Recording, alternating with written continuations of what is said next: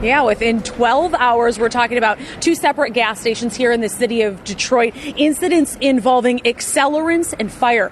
Look at all of this damage. An angry customer used gasoline and a blowtorch to light it on fire. And the clerk that was on duty, a 27-year-old guy, he actually had to run through the flames to safety. He didn't have another option. The video picks up here. I want my money back. Well, I don't care, because I've told you one time, I've told you 200 times. You're not getting your money back, because we don't take back used lottery tickets. All right, then I'm about to light your ass up. Well, get the fuck out of my store, and I'm calling the police on your ass. Fuck you, bitch. Burn, bitch. You have reached the City of Detroit 911 Emergency Center. All operators are handling emergency calls. Remain on the line. Do not hang up. Your call will be handled by the next available operator.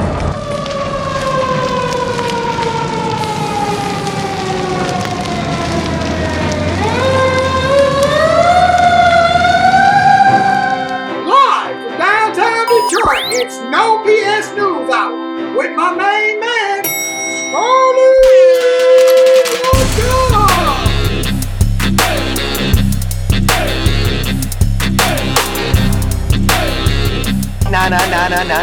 No bullshit!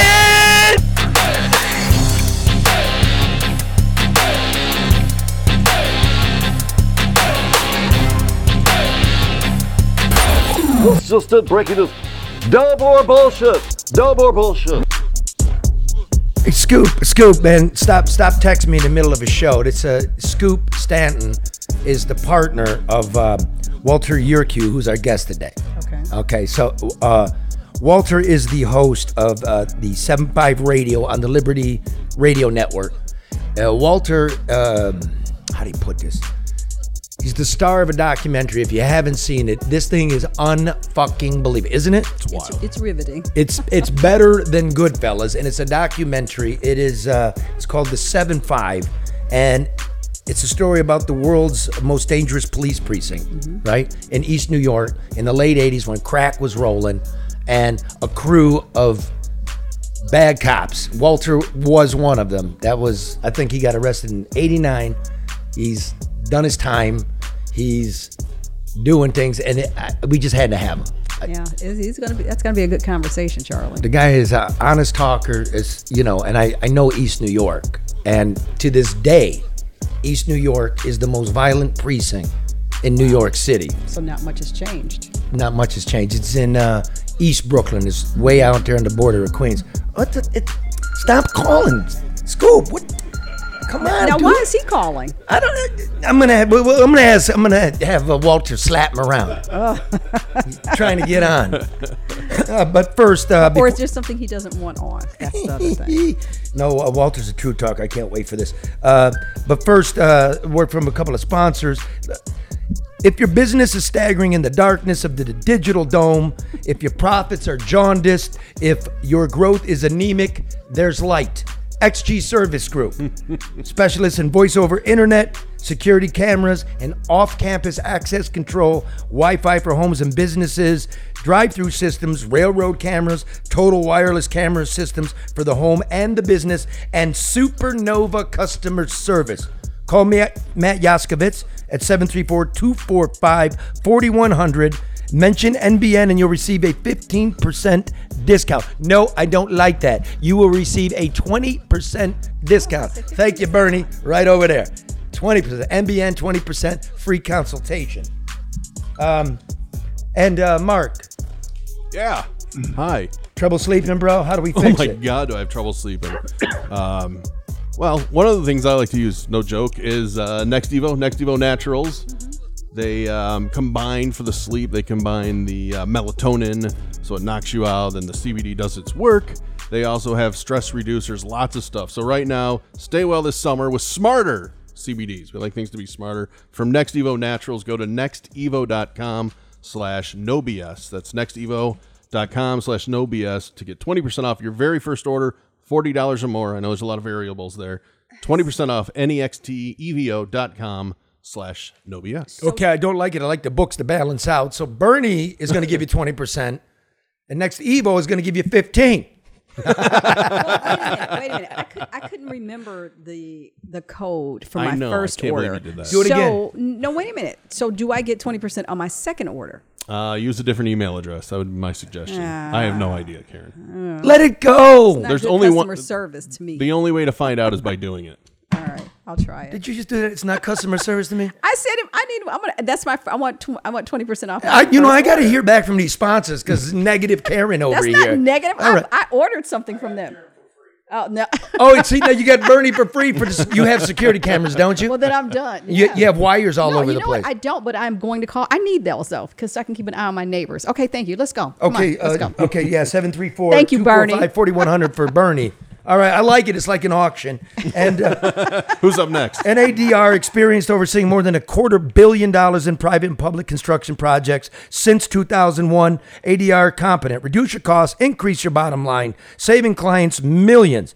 ADR consultants are experts in procurement and government compliance and information technology, and I believe they've overlapped with XG Service Group. That's what happens here. That's good. Call Barry Allen Tuck at 248-318-9424 for a consultation. Get the job done right on time, on budget. ADR 248-318-9424. I'm Now- Grace Carroll, and I'm third generation No. of American. No! You two! Am I fired again? You get back in there. Come in here with a new attitude. A new attitude. You already said he likes Drew better, so maybe that's what it is. Now, Yes. What do you got? the latest commercial from our favorite restaurant, American Coney Island. Roll it. Right now? Yeah. You sure? Yeah. All I'm right. Grace Carroll, and I'm third generation of American Coney Island. People say Detroit's a comeback city. I say, where you been? We've been here for over 100 years. My family's been here on the same corner, serving our famous proprietary American Coney Island hot dog. So like always, we're keeping things fresh, updated, and new. We'd love to have you come downtown and visit us, but if you can't, you can always go to AmericanConeyIsland.com, order a Coney kit, get it delivered fresh right to your door. See how she caught that Coney box? Hey, that was better than Red's commercial that he does. I'm sorry, There Red. she goes I again. like that. That's not negative. I'm saying Grace did an excellent job. I like that commercial. Did you see her catch the box? Yes, You know I she's did. in the Basketball Hall of Fame.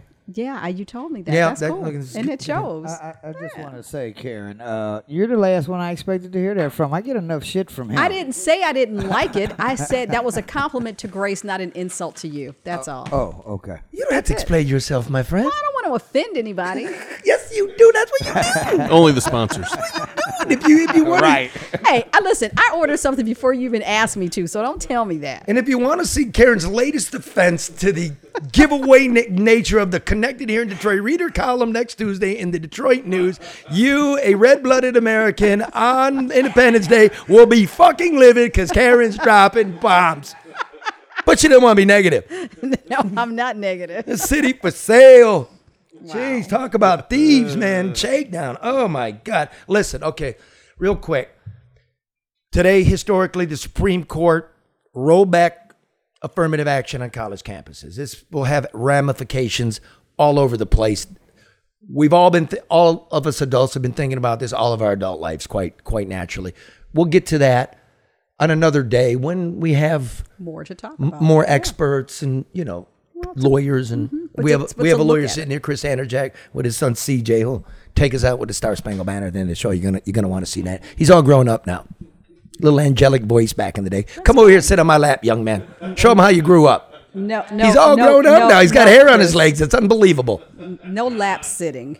Not. I hope they watch this show in the college campus, boy. I tell you that. You'll never live it down. Don't do it. Okay, but listen, affirmative action about lifting boats. I've got some affirmative action for young black children. Tear down the fucking dope house next to the school. I went back this weekend, and the faces of the dope fiends were bathed in a warm light on the front porch, given off by a hibachi grill. Swear to God, they were cooking barbecue on the front porch of the rotten house directly across Verona Street from the tidy home of Ken Berman. And across the other street is the Pulaski Elementary School. The junkies were cooking sausages by the smell of it. Now, the abandoned house has become a magnet for suburban drug addicts, a sort of low-level gentrification. All the amenities they need are within walking distance. A gas station to buy hot dogs and copious dope houses to score cocaine, heroin, and fentanyl. The Ghost House across from the elementary school actually belongs to the Detroit Land Bank Authority, which answers to City Hall naturally. The neighbors like Ken and Frankie and Al have been complaining for years about the eyesore. Now it's become a public safety nightmare for the children. The school staff are afraid. The parents are incensed. The junkies not out in the garage sometimes. Sometimes they pull down their pants in front of the school kids. Kenny said the city owns this and they need to do something. Now Kenny's walks around wheezing and toting his oxygen tank. This is what Kenny gets in his later years. He says the city only takes care of its friends and not the people. But I reminded Kenny that the city is a public collective and that there's simply not enough money in the public pot to cure every ill that plagues it. There should be priorities, however. And a dope house next to an elementary school is nothing I have ever seen in America. Not in Oakland, California. Not in East New York, New York. Have you seen that? Have you ever seen a dope house, Walter, in front of an elementary school? Yeah. No. Nah. That's Walter, man.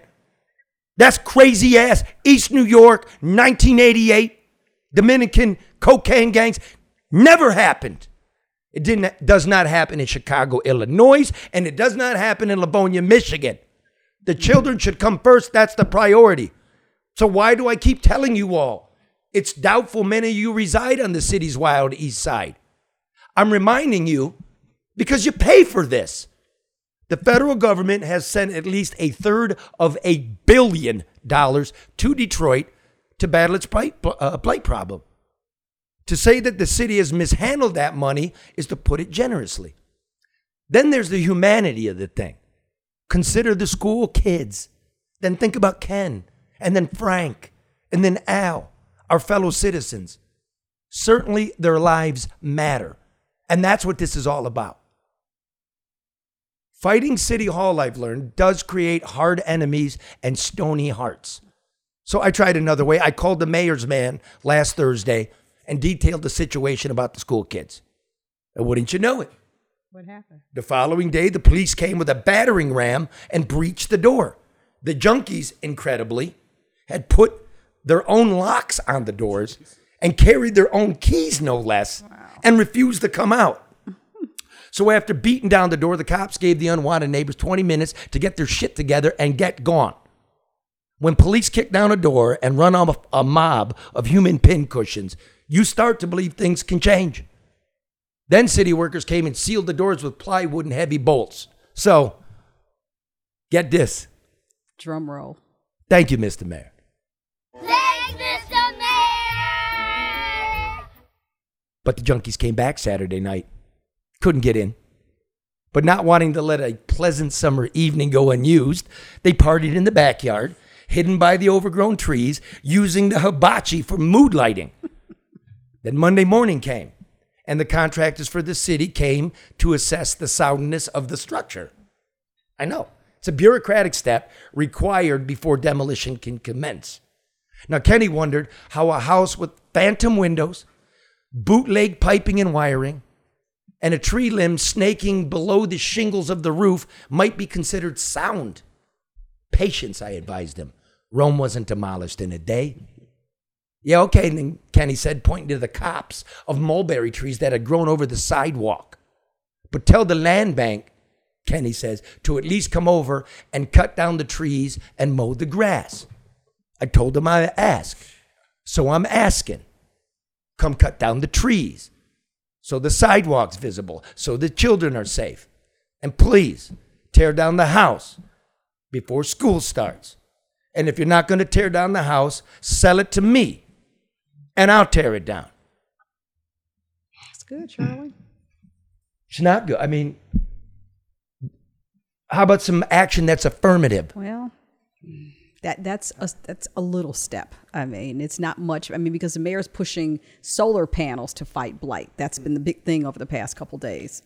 So I don't get the connection, but I got one. What? How about we give these houses to people who lost houses when all that extra shit was going on? I'm sorry, because that's dumb. That's more talking bullshit. These houses are fucked.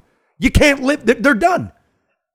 Everybody that bought one of these and tried to fix it up can't fix it up because it. How much does it cost, Bernie? $100,000 to fix up a totally stripped down house?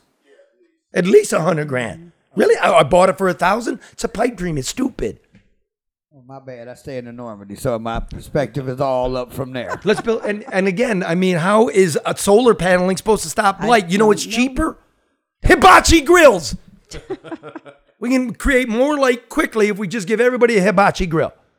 But that was the narrative being pushed the other day. This is going to fight blight. They brought, one of the directors out and talked about how this was going to resolve blight. I didn't get the connection, but that was more bullshit. Yeah, that was the talking point of the day. Bullshit tax reform and solar paneling. And, when you Google this crap and you look year after year, it's the same thing. 10 million over here, 10 million over there. I've been asking for 2 years for this house.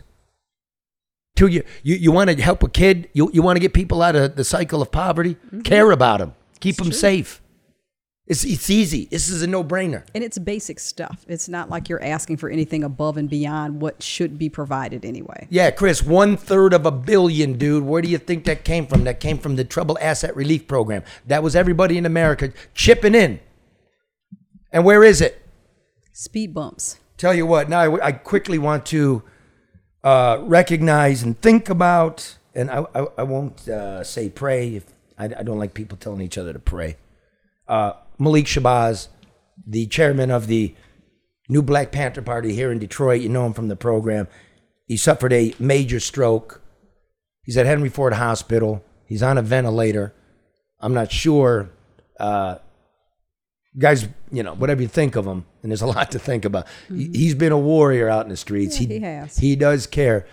He's gotten some crack houses torn down. He goes to crack house and he punches the door open and get the fuck gone. I mean, who does that? I want to say the last piece that I was did on the crack house, I had the honor actually watching him in action live. He goes in fearless. He don't give a damn, and he don't treat them like lesser than. Mm-hmm.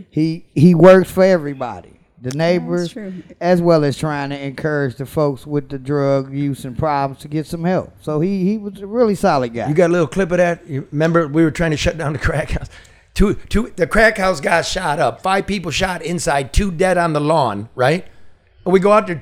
I don't send Red. I said, Red, that's part of No Bullshit News. How Red goes out there 2 days later, and it's still in business. Wow. We got a little something, Mark? Yeah, I've been rolling B-roll where he walks in there. Yeah, what people listening can't. Yeah, I know. But I'll tell you this too. When Malik read your story and heard us talking about the very drug house that you just talked about a second ago across from the school, he sent me a text message. He said, "Hey, what can I do? Where is it? What can I do to help?" So he listened. He was a friend of the show and a friend to Detroit, even if his methods weren't understood or respected by everybody. There was a time at the bankruptcy, I think it was 2013, they're talking about running Detroit into bankruptcy, and he's at a meeting and he says, white man take this city, we will burn it down. And I'm like, there goes Malik again, a little fire and brimstone Black Pantherism. Well, and I wake up in the morning and the clock alarm goes off. It's like WJ, breaking news at 7 in the morning, and it's Malik going, we'll burn it down. And I'm like, whoa. I call Malik and go, yo, brother, I think you might have some problems. Meet me at 10 o'clock. So we meet north of Hamtramck in a burned down neighborhood. We in front of a burned out house. And he's a mountain of a man. And, he's big. I look really small next to him. And I'm wearing a buckskin jacket and shit. And I'm looking up at his eyes. And I say, the fuck is the matter with you? That's how the news piece starts out. What the bleep is the matter with you? I go, it's all burned down, dude. Isn't there going to come a point when we all going to care about each other? Maybe bankruptcy could help us all. Isn't it time? This great sin of ours, like black fighting white and white fighting black, like time to move. And it was great because his shit was completely ridiculous. He goes, I didn't say, hey, white people, I say burn down white supremacy. And I'm like, all right. Okay. That might do it. And it did throw a little water on the fire, so to speak. And, we've been pretty good pals since. So I am thinking of him. And I'll be honest, I went to the hospital and I couldn't reach his cheek to give him a kiss because he had all the stuff and the wires and the ventilator tube. So his feet were poking out of the blanket. So I kissed his foot. What would Jesus do? That's a good question, Charlie. But you did what you felt you could and should do at the time. So that's admirable. Yeah. Now, speaking of the afterlife, No Bullshit News Hour, this segment with Walter Yerkew is brought to you by Luke Nowacki. This message of uplift is brought to you by business and personal wealth advisor Luke Nowacki, who reminds you that what does it profit a man to gain the whole world but never enter the kingdom of God? But while you're waiting, Nowacki wants you to remember that overreaction is not a sound financial strategy.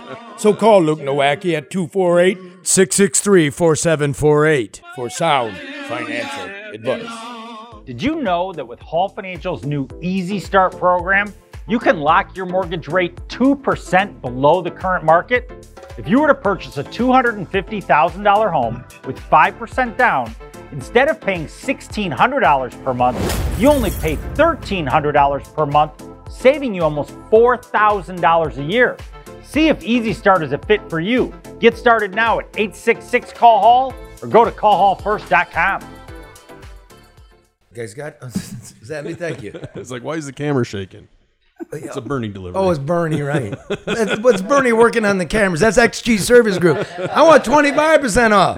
XG Service Group to the save again. Now, last but certainly not least, Legacy Partner Insurance. When's the last time you checked your home and auto insurance rates? If you haven't checked in the past year, then chances are you're paying too much. But if you work with Legacy Partners Insurance, they won't let that happen. Legacy keeps an eye on your rates and continuously shops all carriers to make sure you have the best program. If you haven't called them this year, then call them now, and you'll probably be pissed off at your current provider. Not only does Legacy do home and auto, they also have great life insurance programs and can even get you signed up for Medicaid and Medicare. That season's coming. So give them a call today for any insurance need at 586-209-4106. All right, now, it's the part y'all been waiting for. Walter Yerkew. I don't even know what to look. He was a NYPD cop in the 7-5 precinct in East New York, Brooklyn, at the height of the crack wave. I guess, Walter, what do you say? You were part of a crew, Mike Dowd's crew, right? Who is known to this day as New York's dirtiest cop. And in the history of that great city, that's not a little sobriquet to have. That's quite a nickname. You're now the host of 7-5 Radio, the Liberty Radio Network. And welcome to the No Bullshit News Hour, brother.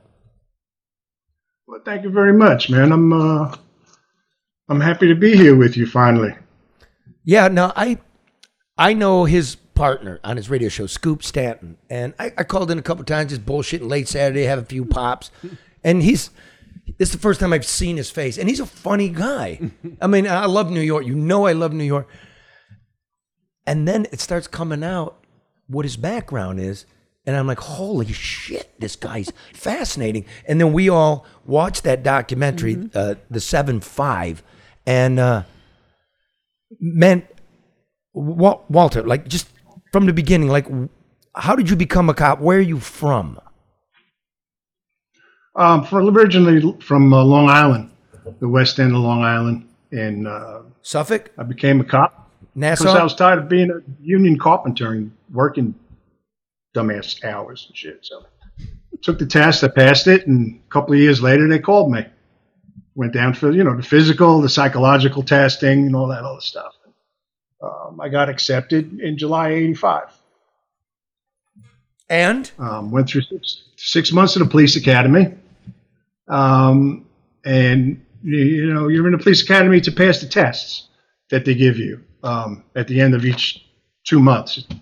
And the day you get your badge and gun is the day before graduation, which was at Madison Square Garden, by the way, they pretty much tell you to take all your books and throw them in the garbage because they ain't going to work out there.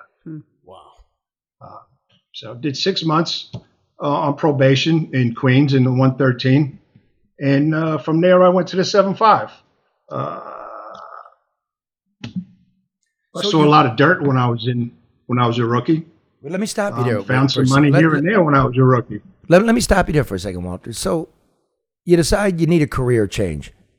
And you're going to take by the way, I took the NYPD test. I believe I got 99 out of 100. It's not a hard test. It's they give you like drawings of a footprint, and then they say this footprint looks most like which other footprint. It's like a cartoon. Matching game. Yeah, it's the matching game. It's like, well, that footprint's the same as that footprint. It wasn't hard. It wasn't hard. Yeah, they also give you a street maze, start and a finish, and you got to drag your pen through the street maze to take the shortest route to get there. You know, stuff like that. Yeah. Now I did that because it was after 9/11, and I got tired of being a reporter and watching people of action do stuff. I wanted to do stuff. When you decided to become a cop, was there something altruistic in the reason to do it, or was it just a paycheck and you were sick of being a construction worker? It wasn't just a paycheck. I mean, I'm a carpenter to this day. I still build stuff. It wasn't just a paycheck. Yeah, I wanted to do things out in the street and help people. I was always a sociable kind of person, social worker kind of guy. And maybe I could make a difference. And I think I did in a couple of ways. But people tend to look on a negative of what I was doing and what I got involved with. Why don't you just talked about it yourself. You had the drug den right next to the school. If that was in my neighborhood in East New York, Brooklyn, it would have lasted maybe a day. I would have took all their money and all their drugs, put them out of business, make them owe the bigger guy their money and drugs, and you never would have seen them again. And would you have kept the money in drugs back in the 80s? Of course. Well, I keep the money. The drugs I turn over to a local fella, or I had a contact in the Wall Street area. So you'd sell the dope. A lot of the merchandise that I found went to the Wall Street area. So I don't know if you can blame me for the recession, but did you give it to them, or did you give it to them, or did you sell it to them? Oh, I turned it over. I sold it to them, 50 cents, 60 cents on the dollar. Back then, just say Kia Coke was going for 25 grand. I'd get probably 13, 14 grand for it. So how does a guy who looking for a career change, you're looking for a career change, you want to do some good, how does it flip like that for you? Well, you think you're out there, you're doing some good, but you're just out there. The department used to call it omnipresence. If they saw you, they wouldn't do nothing wrong. But they really didn't train you to see if there was anything wrong going on. I mean, you were just sitting out there. They put you out on a street corner that you've never been before, and you don't know who the hell is aiming a rifle at you out the window. In time, you make enough arrests, and these arrests, they go by the wayside, and they usually back out on the street on the same footpost you were yesterday before you get back to work. So it was just a revolving door, as they say. That's the cliche for the past 40, 45 years. It was a revolving door back then. And, so what happens to you? You just decide, well, what the fuck is the difference then? Well, no, not so much that. What's the difference? There were times I just kept the money and let the guy walk. You take him down the end of an alleyway and you take his stuff away from him and you tell him not to come back. Well, turned out he couldn't come back because I had the money he was supposed to pay his superior. Walter, and he's responsible for it. To that point, So the guy ends up dead is what you're saying. Yeah. I have no idea about that. Just didn't see him anymore. Or at least out of business. I understand how it would be dominican skimming. Wait, you just jumped over that. He goes, I don't know if he was dead. You just didn't see him anymore. I decided to go back to, Dominican Republic. He was out of business. He's out of breath. Come on now. But I understand skimming money because maybe you're just a little. It's unethical, but you see these people coming through the revolving door over and over. How does it make that leap to a full-on, almost a criminal enterprise where you guys were, breaking and entering after the police were there to shake them down? I mean, it really grew from what I think people would turn a blind eye to a full-on criminal enterprise. Well, when you get a call, like you saw the 7-5 documentary, obviously. Terrific. And when you get called to a place and you open up a closet and there's a bag full of money, there's not much you could do because the cops are everywhere. There's not much you could do about it. The only thing you could do is make note of it, keep an eye on it, and maybe something else will pop up in there, and you could be first on the scene, get in and out. Mainstay was to get the money and dope away from these guys, and like I said, they'd leave. They wouldn't come back. What was I guess I should explain. At some point, there almost becomes a crew. Well, there was a few crew. The 77th in Brooklyn got taken down. Heat's on the 75th, but there's a crew in the 75th led by Mike Dowd. Who was his partner? Kenny. What's his last name, man? Ural. Yeah. Okay, and then what was his name? Chicky? Chicky was his first partner. And then Chicky quit because the Heat was getting on from the 77th, so Chicky was the street guy. And then you come into it, Walter. If we could play a little, I'm going to ask your permission. You probably don't have permission, but fair use, YouTube. So fuck you. You're going to hit us with this fair use commentary. This is Walter in the documentary 7-5. You can see it on YouTube. I really, really recommend it. Mike had a friend. This is Adam Diaz, the head of the Dominican dope Tall gang. guy. His fucking hands are like 3 of my hands. Walter? Yeah, Walter. Fucking big guy, huge guy. Motherfucker's big. Walter's a madman. Just straight up adrenaline. Go through the window, go through the door, didn't bother. Straight up madman. Michael liked the idea of me being around because I was a big fucking guy. 6'5", 290 pounds. I'd break your fucking neck if your neck needed breaking. The first time I saw Walter, I said to myself, bad. So how do you fall in with Mike Dowd? It was actually a story that he says I don't tell well. Good enough for us. I knew about Mike. I knew about Mike at the precinct. I was there about 5-6 months, and then we finally had a foot post together, an adjoining foot post at Martin Luther King Park in East New York. And I was walking out the back door, and I started walking down the street. It wasn't far; it was about a half a mile to walk down there. And he goes, "Oh, where you going? Where you going?" I turn around. It was him. He says, "Come on over here." Puts me in his Hyundai, and we drive over there, which, of course, you're not supposed to do. And we park him, and we sat there the whole time in his car most of the time. It was cold. It was November. And I noticed this white guy walking around. I figured he was out there buying dope. And he says, "You hungry?" "Yeah, I'm hungry." We take off. We went to a bodega, and he gets these burgers, and it turned out that it was an 8-pack of beer. Remember the Nips, the Budweiser Nips? And we go back and we sit in his car. Now I can't eat spicy food, man. I'm delicate when it comes to spicy food. But those Latinos in East New York, Brooklyn, they really spiced that damn hamburger up. And like I said, it's November.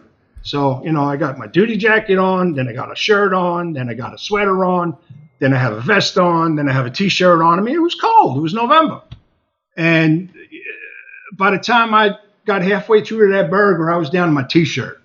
It looked like I just took a shower. I was soaking wet from sweating, from eating all that food. And then there's this white guy still walking around. And, Michael noticed him sort of, and I noticed him sort of. And then it was time for Michael to really go and have dinner. And I said, take me back to the station house. I'm going home.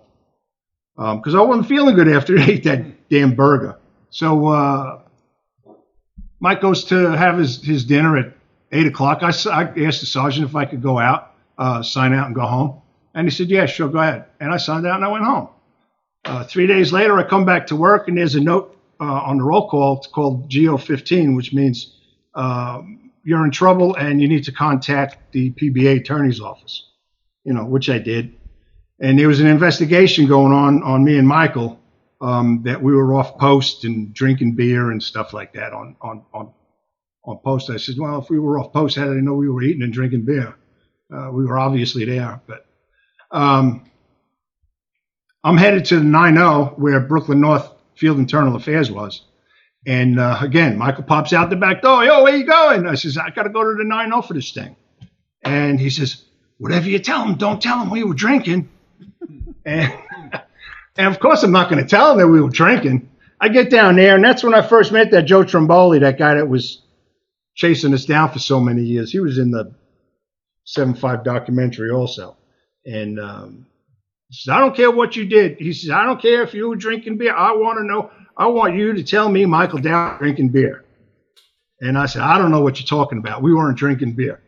Well, where did you go? I says, he took me to a bodega. We come back. We had some food and some soft drinks, and that was it. He said, there wasn't no beer in that bag. I said, I didn't see any beer in that bag. I swear. And that was that. I lost 2 days vacation. He lost 30 days vacation. That was the end of that. But that was the start of the department putting me and Michael together. After that, we played cards together. We went out to strip clubs together, him and a couple of other guys. And that's how I got to know Michael Dowd. Did I know what he was doing? Absolutely. Everybody knew what he was doing. Pretty much everybody in the precinct knew what everybody else was doing.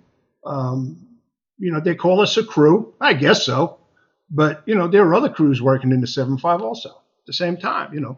9, 10, 15 guys in one crew. And they were doing the same thing we were. Hitting licks. It was all about the money and getting the drug dealers off the street. And Michael hooked up with Adam Diaz, one way or another. And, I wasn't involved in that, but I knew about it. And it was like this. The United States government, when they grabbed Sammy Gravano, they let him slide on 19 murders as long as he would give them information, And basically, that's what we did with Adam. We let him slide, but he gave us information on all the other drug dealers. So we kind of used him as our government witness, unofficially.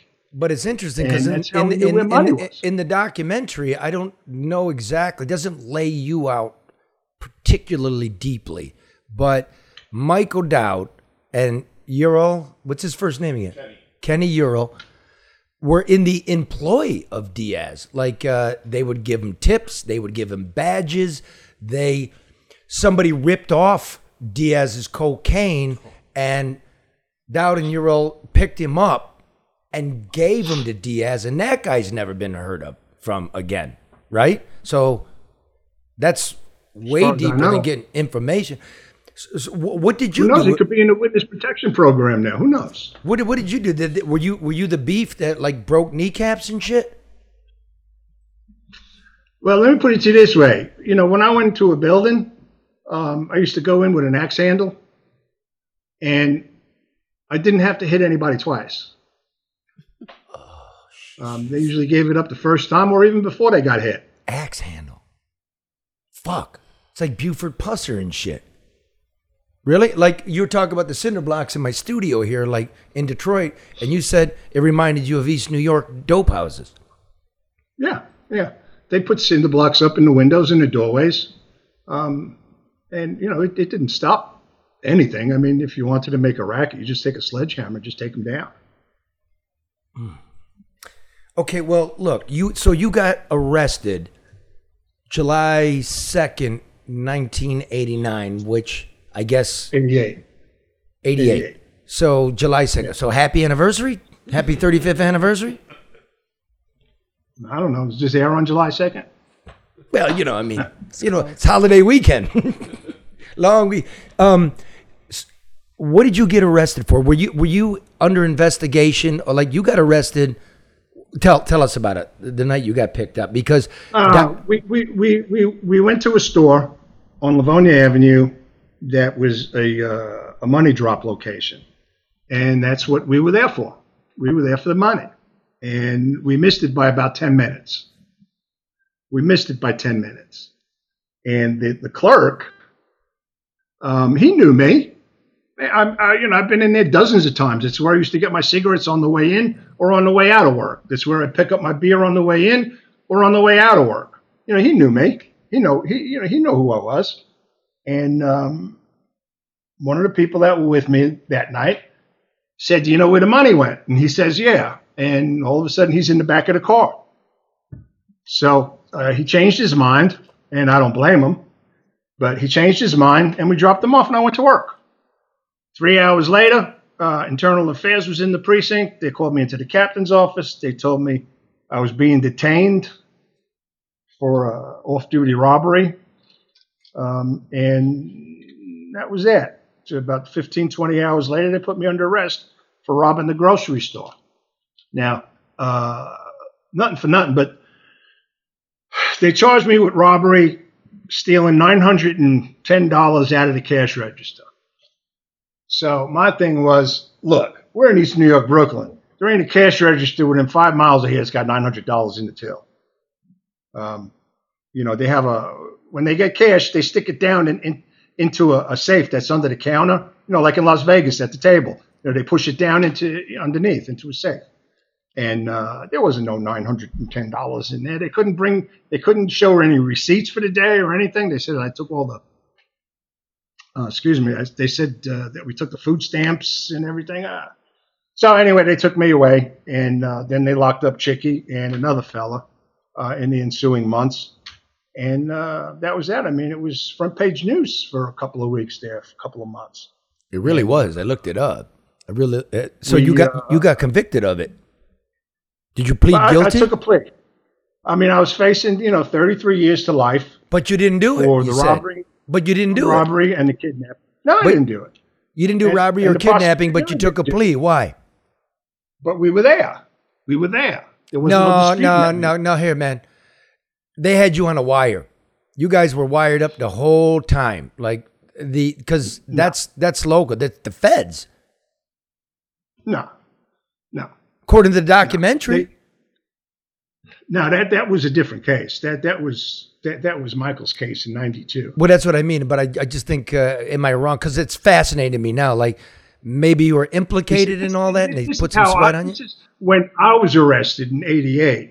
Michael and that other guy didn't get arrested until '92. Yeah. That was after I got out of prison. So I pled to a attempted robbery in the 3rd degree. They dropped the kidnapping charge and the weapons charge. And I did 30 months in the state prison. But why did you do that though? Why did you resolve to a plea if you knew that you didn't do it? Was it because all the other stuff that you knew was kind of hanging around and lingering that could come out, that could come down? At that point, the deal included crimes known and unknown. Okay.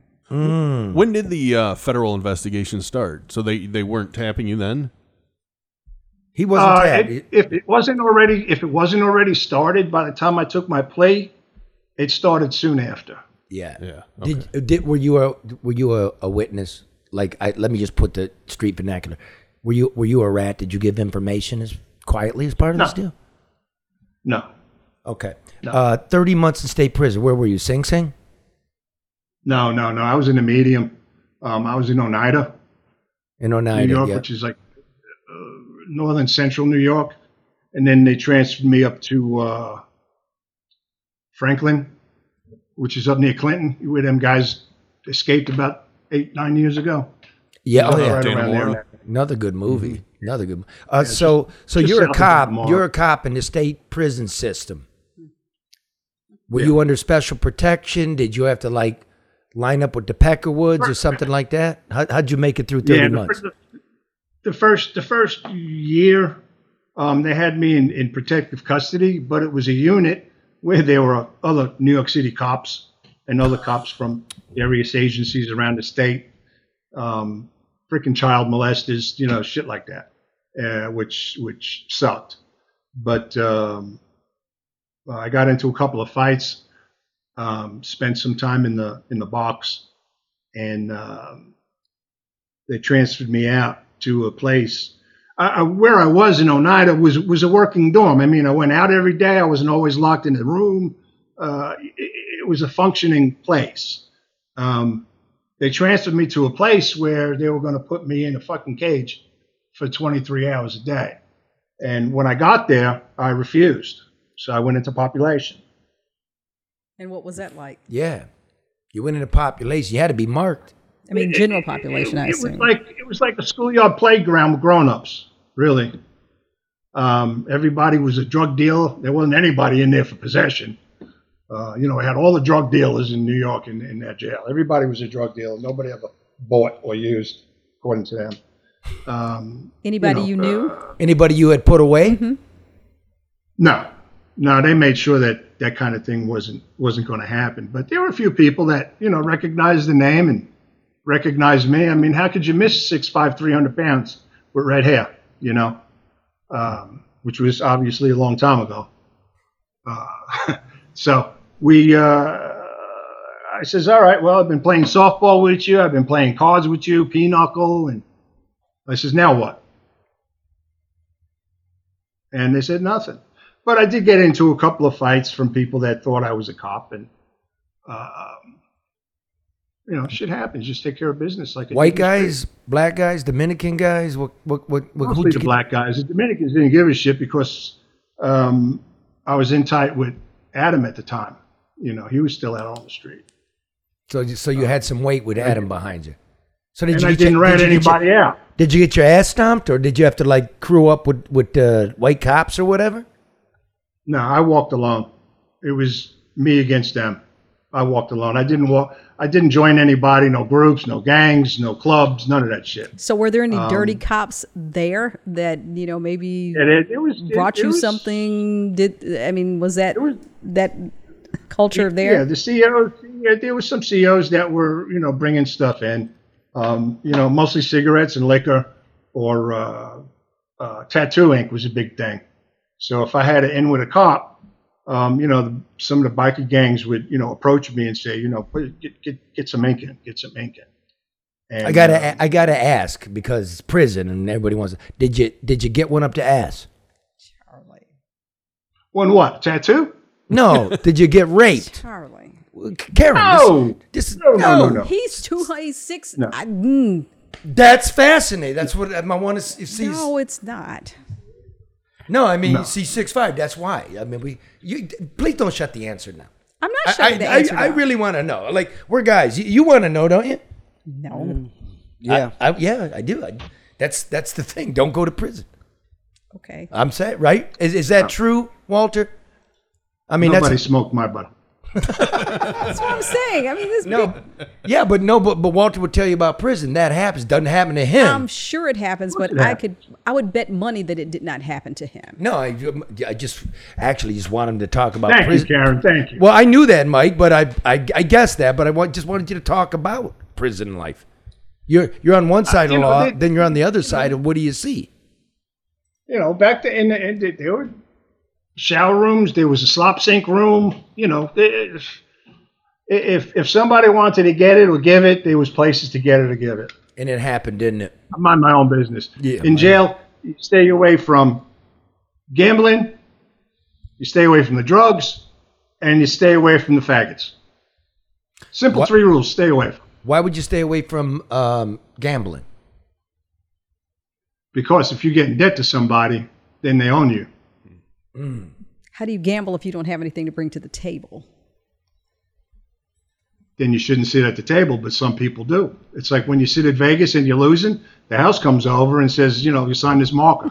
Karen, where do you think the new jailhouse prostitutes come from? I have no idea, Red. You said own you. But I do got a quick question. I'm very curious to know. Coming from that generation of policing and doing what you did as an officer, what do you think policing is about these last 30 years? How can the people trust the police? I don't think you should ever trust the police much. If they're there to help you because you called them, that's fine. But, if they're there and you don't know why they're there, you just mind your business.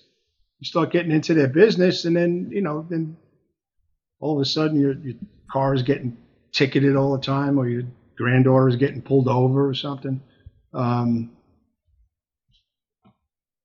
There was a lot of money exchanging hands from good to bad to good in those days. Many cops in the precinct had their hands out. Has that changed? What Red wants to know is like your generation, you either copied the previous generation or you infected the new generation or it stopped somewhere. Where are we? Did you learn it from the 60s, the 1960s police officers? I learned it when I was a rookie cop. I mean, I knew corruption was going on in New York City before I became a cop. But anybody could justify anything that other people say they did wrong. I never took $1 from an honest man or an honest business, in the years that I was a police officer. It begs the question. I was basically taking money away from people that you wouldn't have at your house for dinner. Still, unless you were a drug user. Were you a gangster or were you a cop? You got to be, in order to be a smart cop, you got to have a little gangster in you, and vice versa. You got to be, smart enough not to get caught. You have to be smart enough to coordinate things and be careful. I was on a number of capers. But when capers. I was in 75. See, but you're talking about the gangster part, but you haven't talked about anything about protecting and serving, the cop part. Oh, I did that. I was an active cop. I made my arrest. I handed out my summonses. I handled domestic disputes. Give me an incident where you were proud of something as your time as a police officer carrying the shield to protect and serve. All right. There was a car accident up on Pitkin Avenue, not too far from where that shooting was that was stated in the 7.5. It was a Cadillac that rode up on a sidewalk and wiped out a family. And they landed the helicopter down because people were missing limbs. And when the helicopter landed, I handed the little girl to the EMT that was in the helicopter. And he's like, "Where's her leg? Where's her leg?" And I looked down and she doesn't have both legs. It was jammed up underneath the bumper of this Cadillac. It was like a 74 Caddy, one of the big old boats. And there it was. There was her foot dangling down from underneath it. And I grabbed it and, as I'm handing the guy the leg in the door, he grabs me by the arm and the collar and pulls me in, closes the door, and off we went to Bellevue. Little girl's leg was saved. And I ended up taking the train from Bellevue all the way back to East New York, Brooklyn. That was pretty cool. I helped that. Unfortunately, the little girl lost, almost everybody in her family except her brother that night. So it was sad. I've seen some nasty things. I've seen people cut up, people chopped up, people stabbed, people shot. And I don't know if you got a little PTSD from it. I think everybody does. I think you're an idiot if you don't say it didn't affect you. Of course it affected me at that time. Well, brother, I know like you did your time. And so life must move on. You did your time. But have you ever publicly apologized to all of us as society? Have you said, "I'm sorry for what I did and the oath that I broke"? Well, we're like assholes. Everybody's got them. And what I did was when I got out, finally in 95, I decided not to go back to the city. I went and I moved upstate New York with the blessings of my father and started a new life. I went into social work and I worked with victims of domestic violence and sexual assault, which my knowledge from the police department came in handy. The local district attorney took notice and offered me a job in his office. knowing what my background was. And then he started getting phone calls from the local police that they wouldn't work with me, they wouldn't, contact me, they wouldn't do anything with me. So I had to pass on that. But I started a new family, and then ended up moving to the Chattanooga area with my new wife and my new son. And I got a job doing case management work for developmentally disabled people, and did case management work for 17 years. And I'm retired now. So you're asking if I apologized? No, I didn't stand on a soapbox and say, I apologize.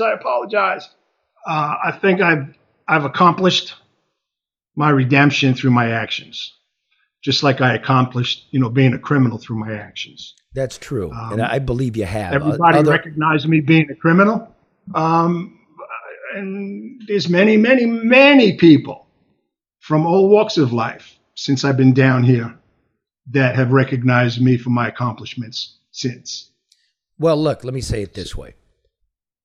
You've grown, life goes on, people improve, they become something more. It's still there, and I know, because I know, there's still a lot of anger and hard feelings about you in the police world and in the civilian world, and you're not 29-year-old Walter Urquhart, right? You're 64-year-old Walter Urquhart.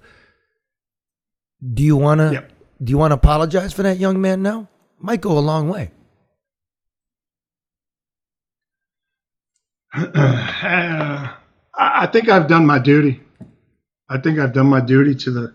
I think you have too, but it wouldn't hurt, and you might feel some absolution, and you might teach young. I don't think it would hurt.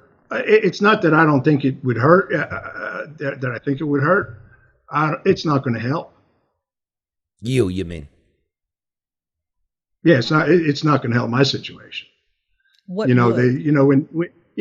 things that we talked about in the 7-5 when that officer was murdered and Michael was there and that other guy was there and I was there and such. And, in that instance that we were talking about in the documentary, and we weren't together when we filmed all this. We filmed that hundreds of miles apart from each other, 1,000 miles apart from each other, and months apart in between videoing that section of that part of the documentary. The emotion in there was true. And even to this day, people say they were all crocodile tears. So I got what you're saying. I'm not going to push the fact that, I'm sad I am sad that officer lost his life that night.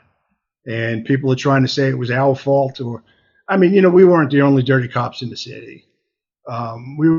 We just ended up being the most visible at that time. So I never heard if anybody thinks in my whole life, and I've been around your precinct. I never heard a guy refer to himself as a dirty cop. That's actually an incredible thing to hear. You guys agree with that? I've never heard someone say that about themselves. Yeah, well, that's a hard thing to walk around with. Definitely is some weight. But I got a question for you. How do you feel about dirty cops now? What is your opinion? Well, I used to read, they used to call them interim orders, and it was a booklet. And each month or so it was updated. And in those updates were cops that did stupid things. And I used to read it. And, I would sit there and I would read it. And I still went the wrong way. My choice. Especially after the 7-7. I could have stopped. I could have not taken another nickel. And I probably would have retired if I stopped. But we didn't. I didn't. And I had no intention of stopping. The answer to your question is that after all that I've been through and the hundreds and hundreds of police officers in the last 35 years since I was arrested in 88, if they're still doing it, it's on them. It's on them. I speak to smaller police departments in this area, and I've been flown out to other areas and some colleges and such, and talk about my experiences in policing then and what policing is going through now. Mostly now people don't like cops because they keep violating, many people's rights. Smart citizen, good citizen is a smart citizen, and with that, the constitutional rights are being stepped on. And then people say to me, "Well, didn't you violate these people's rights by taking their money?" And I says, "Well, maybe I took money." I says, "But it was money from your brother, your sister, your mother, your uncle, your father, because the money doesn't grow in the ghetto. It gets there somehow. And it's stupid white people coming from the surrounding counties, Nassau County, Suffolk County, New Jersey, Staten Island, coming into East New York, Brooklyn, and spending their money there. That's the money that I was taking. I wasn't taking somebody that was selling cigarettes and liquor and you were food. still busting kneecaps and heads, though. The axe handle. So that's a violation of rights, even if he is a dirtbag. But let me say this. This movie, The 7-5, again, you can see it on YouTube. This is, to me, not that to diminish your life and crass commercialism, but it should be a Netflix series. It should be a movie. Is there anything in the works here? Well, as far as I know, the rights to the 7-5 story has been bought, by numerous film companies. The latest, I think, is Paramount. Sony had it for a long time, and now I think Paramount has it. And, there's talk every couple of years, that they want to make a feature. They should. I get it. I lived in L.A. too, and yeah, there's that. But there's also talk that you want to do, reality show on HBO. No, don't cheapen it. What we're doing now. No. I'm just saying what's in the works. You asked the question, I'm just giving you free advice. No, look, dude. It's all out there. I've been approached, and they want me to sign contracts and stuff, and I'm not signing contracts, for anything, unless I see what I'm signing for. I don't want to be, held down to a contract, for 3 years where I can't talk about the 7-5 because they own me now. That's everybody wanted to buy rights to my book. I wouldn't give it to them, So Right. what do you look forward to when you wake up every day now, Walter? I mean, what gives you hope every day? Well, I've done a lot of good things for me and my family. I'm divorced now. My son is 25. 24. He just turned 24. And, he's out on his own. I was able to give him one of my houses that I own. With free and clear. It's all paid for. And as long as he took it over and he wanted to redo it. I'm happy with him. He works full time, makes awesome money. I see him 2-3 nights when we go to the gym to work out, 2-3 nights a week. I live in the middle of nowhere. I'm surrounded by the forest. I have friends, good friends, and then there's Scoop. But I have good friends. I have, things. I have things to look forward to. I'm retired. I'm collecting, my deserved Social Security and my deserved 401k. And I made some good investments over the years. So, I'm not doing too shabby. People will say, well, you must have had a couple $100,000 of drug money left over when he got out of jail. I was just thinking that. Yeah, a lot of people think that. But, $100,000 don't go far. It's true. $100,000 doesn't go far. You buy a car. That's what they say buy a about house White Boy Rick. We had White Boy Rick on the show, and people think like 33 years ago somebody stashed $500,000 in a wall. I'm like, that wouldn't buy the Maserati the guy's got now. So, Anyway, Walt, we like to keep it tight. We like to keep it to an hour. Would you come back, man? Sure, I'll come back. Okay, I'm probably gonna. Sure, I come back. I'm gonna call your show this Saturday. I'm gonna get a couple of pops in me, and I'm like, this guy. Tell people where they can hear your radio show, man. The radio show is called 7-5 Radio.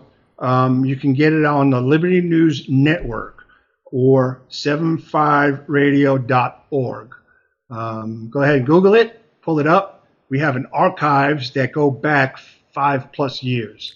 Wow. Scoop and I have been doing this show since April of 2018. So it's over 5 years. We're a conservative-based show. We talk about the current news and events. When Robert De Niro a few years ago said, "Fuck Trump," I got on the air and I said, "Fuck De Niro." Good actor, but he should keep his mouth shut.